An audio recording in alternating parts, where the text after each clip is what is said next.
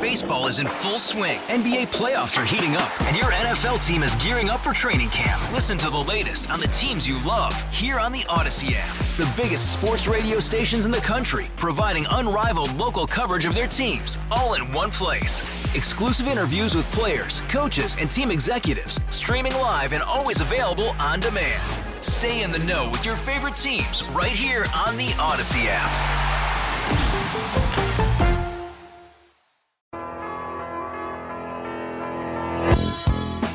Welcome back to the morning briefing on Entercom Radio's ConnectingVets.com. Connecting Vets every day is our slogan, and it's what we're doing. And I'll tell you why we're doing it. Each and every member of the Connecting Vets team knows what it's like to have worn the uniform. Just as importantly, we know what it's like to have taken it off for that last time. The fear, the struggle, the difficulty that you can face when you're transitioning from a life in uniform to a life as a civilian, we know all too well how that can be, and that's why we're working all too hard. Well, that's probably not the right term, to make sure that you have the best information and news, and basically making sure that you are aware of everything that's available to help you live your best veteran life. So visit ConnectingVets.com every day and follow us on social media. We are at Connecting Vets on Facebook, Twitter, Instagram, and YouTube.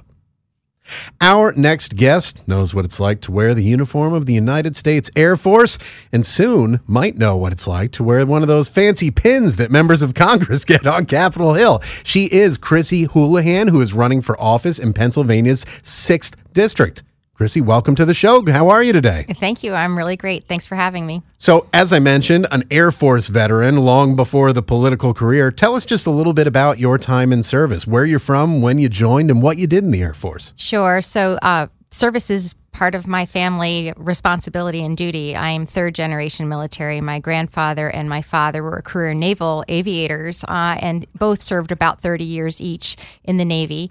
And I joined the family business right out of school. I had an ROTC scholarship in the Air Force, which they graciously allowed me to join instead of the Navy. Had the aspiration at that time to be an astronaut, and so followed Sally Ride to the Stanford University, which is where she also went, with the idea that I really wanted to be a pilot and an astronaut.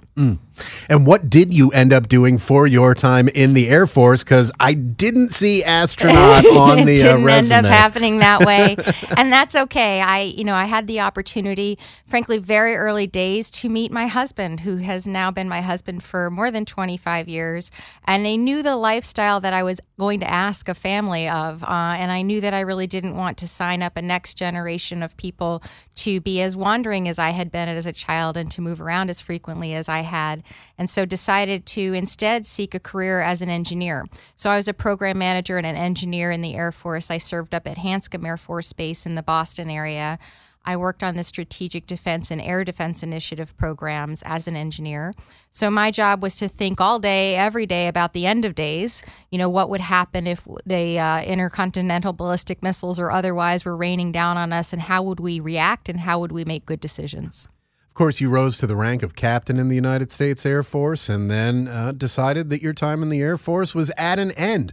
What do you recall about that period of time in your life when you took off those Air Force blues for the last time? Was that a difficult time for you? It was a difficult time in the sense that it was a difficult time for our nation in trying to understand what the threat was. I served in the late 80s and early 90s, and so I was serving right when the Berlin Wall was falling, right when we were trying to establish what our threat was at that point in time. And so there was a reduction in force, and I had actually had my first child, was planning on having a second child.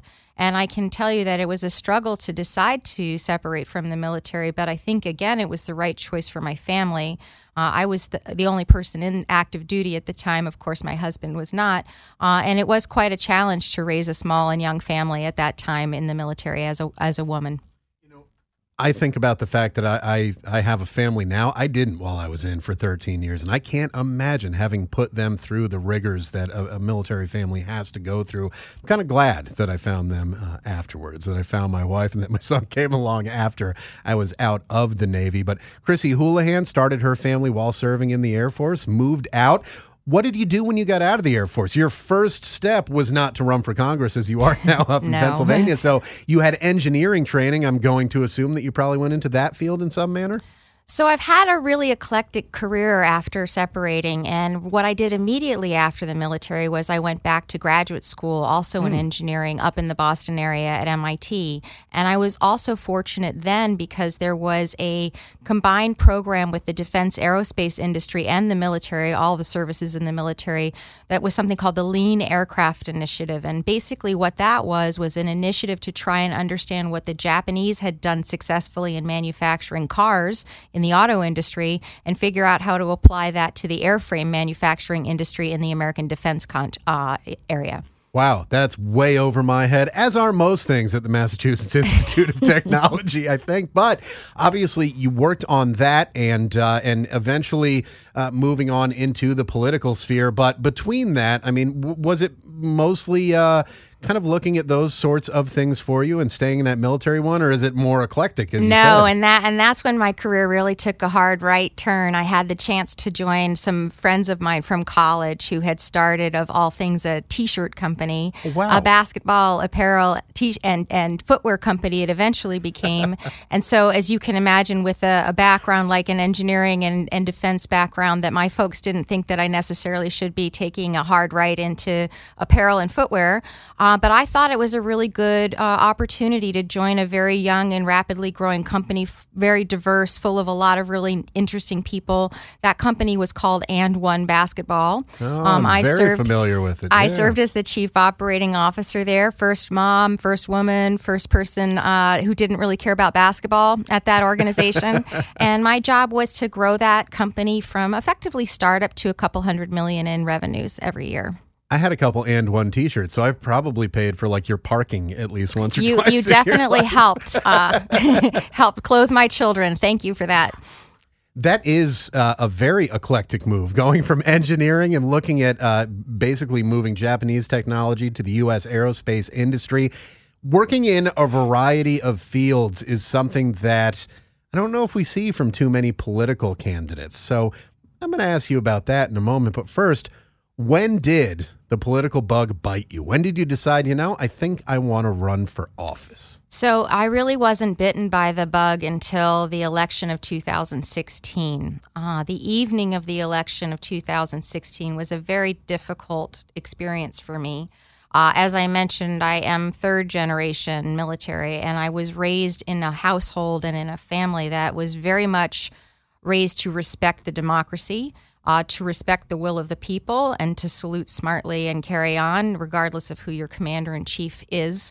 And for the very first time in my 51 years of being on the planet, I very much worried about the democracy, and I worried about the freedoms that I and my father and my grandfather and my extended family, I have 4 active duty cousins right now, had been working towards and for over our lifetimes.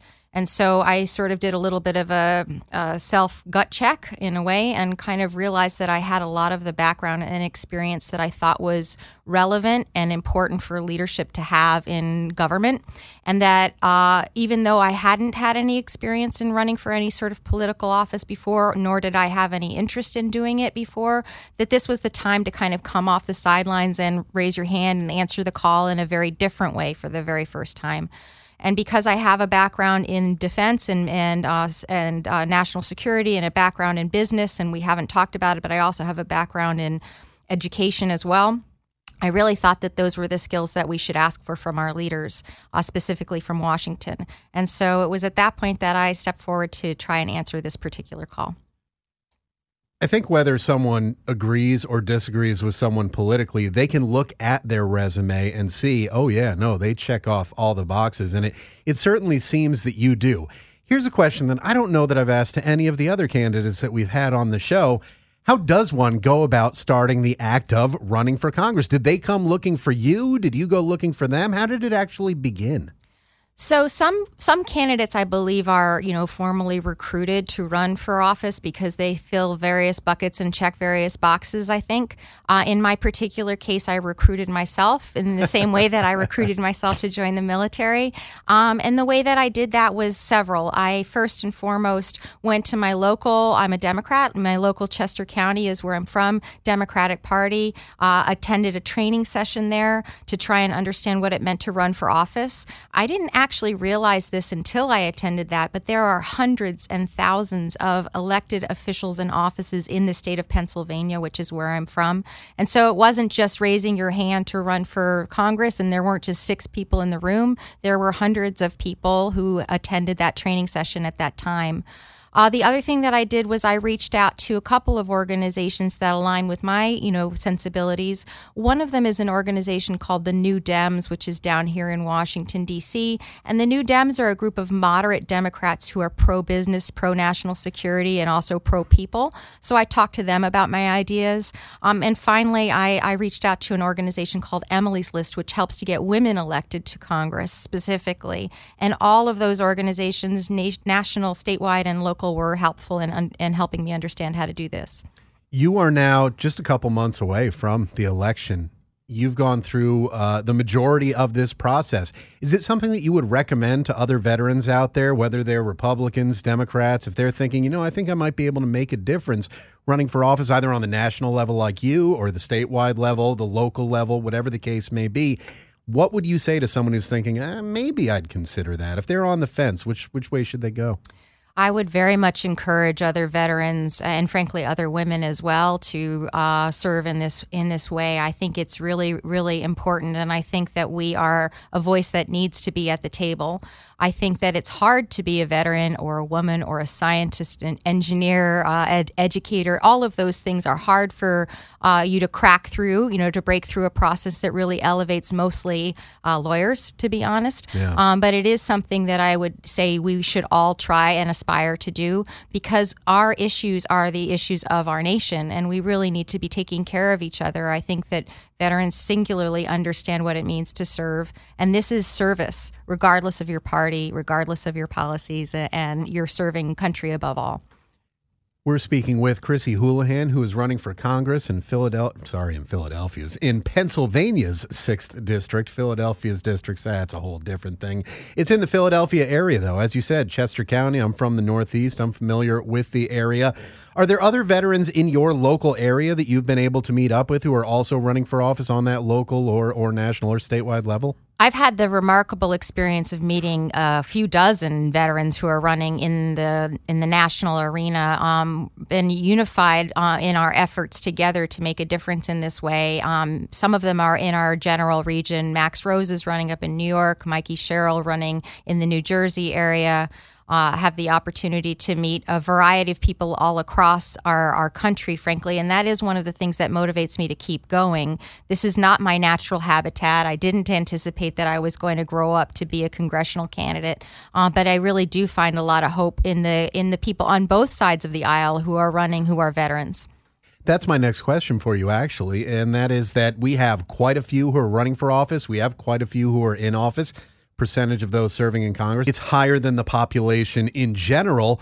It's still at almost the lowest levels that it's ever been, certainly since World War II, when just about everybody in Congress had some military background.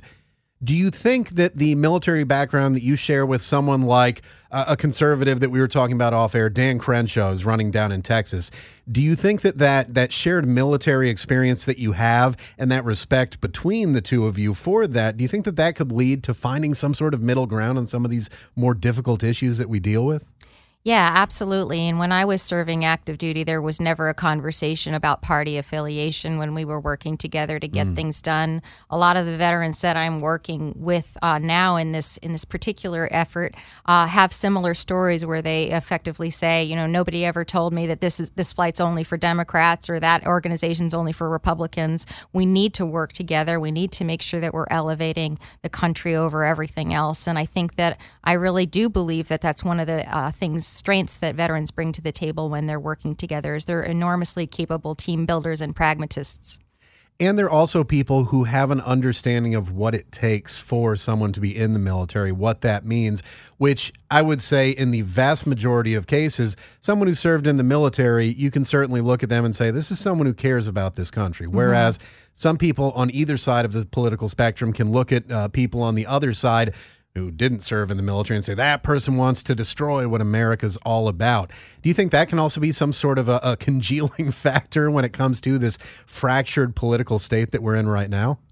Absolutely. I really do worry for the country that we really are divided in a way that I've never seen before. And it pains me to see the way that we're othering each other, that we are constantly trying to figure out what tribe you're from, for lack of a better way of describing it. And we're all Americans. I think veterans understand that more than anybody. And I do think that the veterans who are hopefully rushing into this situation are all about making sure that we can heal ourselves as a nation. One of the things that I recall from speaking to Dan and speaking to Ken Harbaugh and speaking to Senator Joni Ernst and all the politicians that we've spoken to on the show and those running for office, the majority of, not the majority, all of them, each and every one has told me that they may have used their service in some way to kind of get their foot in the door, but then they need people to listen to what they're talking about and focus on the issues. Serving in the military is a great thing, but it does not immediately qualify you for office. It's where you stand on the issues. So let's talk a little bit about the issues that you're running on. What are the core issues of Chrissy Houlihan's campaign for the 6th District in Pennsylvania? So the issues in the 6th Congressional District, which is in the western suburbs of Philadelphia, of Pennsylvania, are not different, in my opinion, than any of the issues that are of Pennsylvania or the nation at large. They're what would be considered kitchen table issues. They're the issues that keep you up at night. Again, apartisan, nonpartisan issues. They're making sure that people have access to affordable and quality health care, making sure that we have a continued access to great education that many of us have been beneficiaries of, making sure that we have good jobs that treat each other with dignity, with a living wage, with equal pay for equal work, and making sure that Medicare and Social Security and those really important safety nets are also something that's consistently available for all of us. Of course, people can go to your website, ChrissyHoulihanForCongress.com, to find out more about those issues. One interesting one that I see when looking down the list, and it's one that many people with military backgrounds seem to disagree on for some reason, and that has to do with guns. One thing I noticed from your website that I found interesting and wanted to ask you about was that you don't put gun control, but actually gun violence prevention, which some people would say those are the same issue. Some people would say that they're different. Where do you stand on guns, which particularly in America's cities are basically a scourge? There's something that has caused too much suffering in places like Chicago, in Philadelphia, New York City. Go around the country to all the cities. Where do you stand on guns and gun control and gun violence, and how do you think we should address that? So one of the things we didn't cover in our conversation yet is that I also spent the last 5 or 6 years of my career working in North Philadelphia and in Philadelphia proper on education, issues of education and early childhood literacy amongst communities that are really underserved and very challenged by a lot of things, but one of them being violence as well as access to quality education. And so I was actually a teacher. I taught chemistry in North Philadelphia for a time and then spent the last 4 years working with similarly communities that are similarly disenfranchised. And so guns in the classroom and gun safety and addressing the scourge of gun violence is important to me for a couple reasons. One is I do come from a heritage of the military. I do believe strongly in the Second Amendment. I think you should have access to guns to be able to collect and to hunt and those sorts of things. But I also think there is such a thing as responsible gun ownership. In my community, 40% of us in Chester County and Berks County own guns. But I believe 70, 80, in some cases 90% of us, depending on the issue that we're talking about, believe that there are common sense things that we can be doing to make us safer in our classrooms, in our communities, in our country. And those are some of the things that we're talking about in our community in terms of gun safety. And when it comes to gun violence, most of the gun violence is not being committed, of course, by lawful gun owners. There's a lot of illegal guns out on the street. However, how did they get there? Where did they come from? There are some things that we certainly do need to address, and I think people on both sides of that issue, particularly military veterans, have an understanding of that. But it is a difficult conversation. But do you think that that is one that the combined military background of all these veterans running for Congress and those who serve, having the knowledge that you do and having that place to come from, not ignorance, because there are some politicians out there wouldn't know the first thing about a gun if you asked them, what is an assault weapon, an assault rifle? What is the difference between those terms?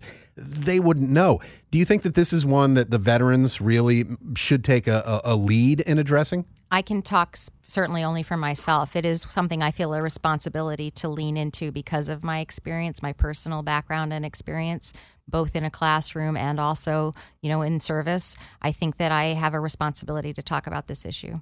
Yeah, it's certainly a big one. And there are a lot of big issues, and those are the priorities that Chrissy Houlihan has as she runs for Congress: growing the economy, immigration reform, money in politics. When you are out on the campaign trail and people come up to you and veterans come up to you, those who agree with you, those who disagree with you, what's been the response from the veteran community to your campaign?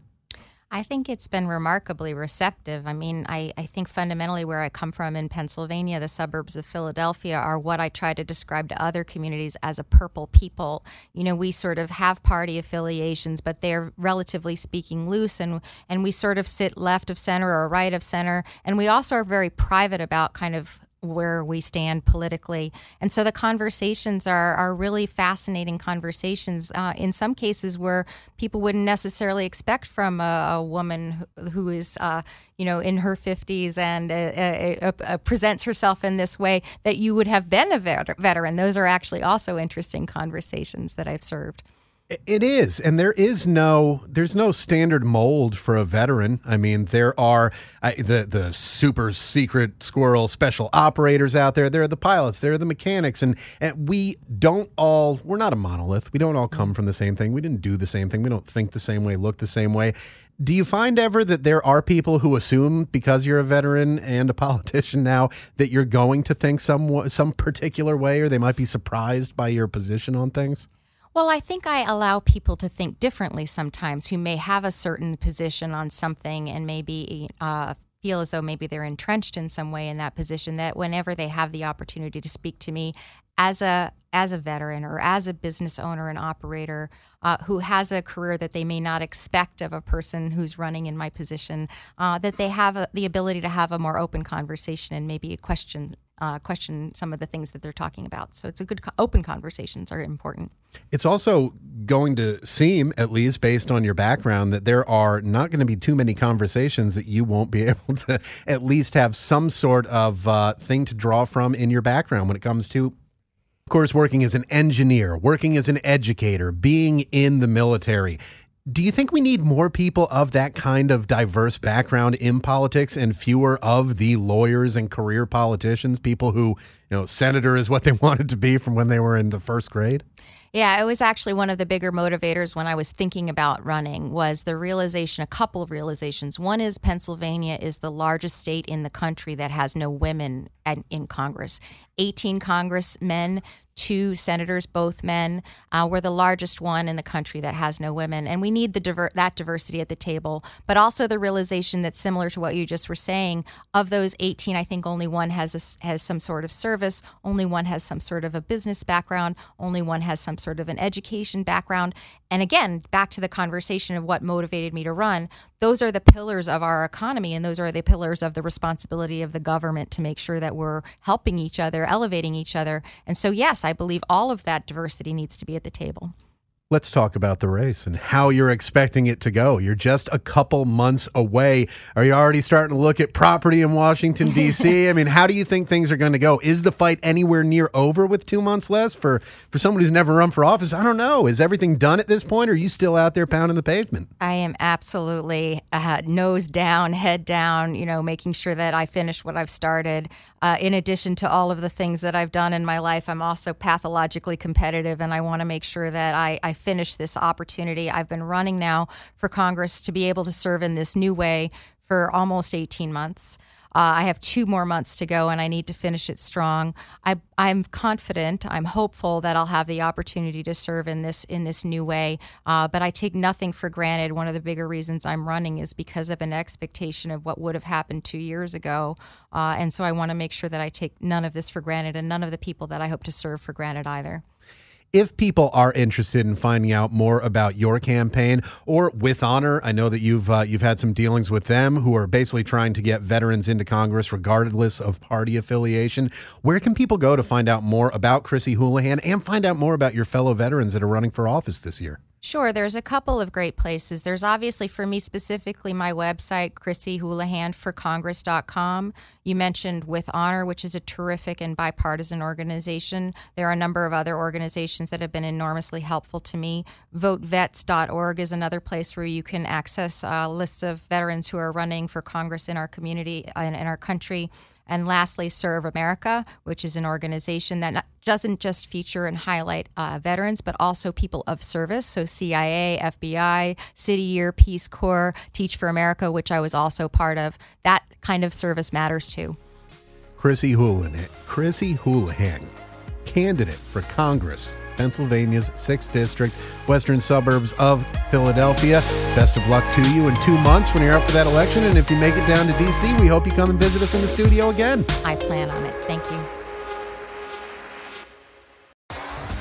T-Mobile has invested billions to light up America's largest 5G network, from big cities to small towns, including right here in yours. And great coverage is just the beginning. Right now, families and small businesses can save up to 20% versus AT&T and Verizon when they switch. Visit your local T-Mobile store today.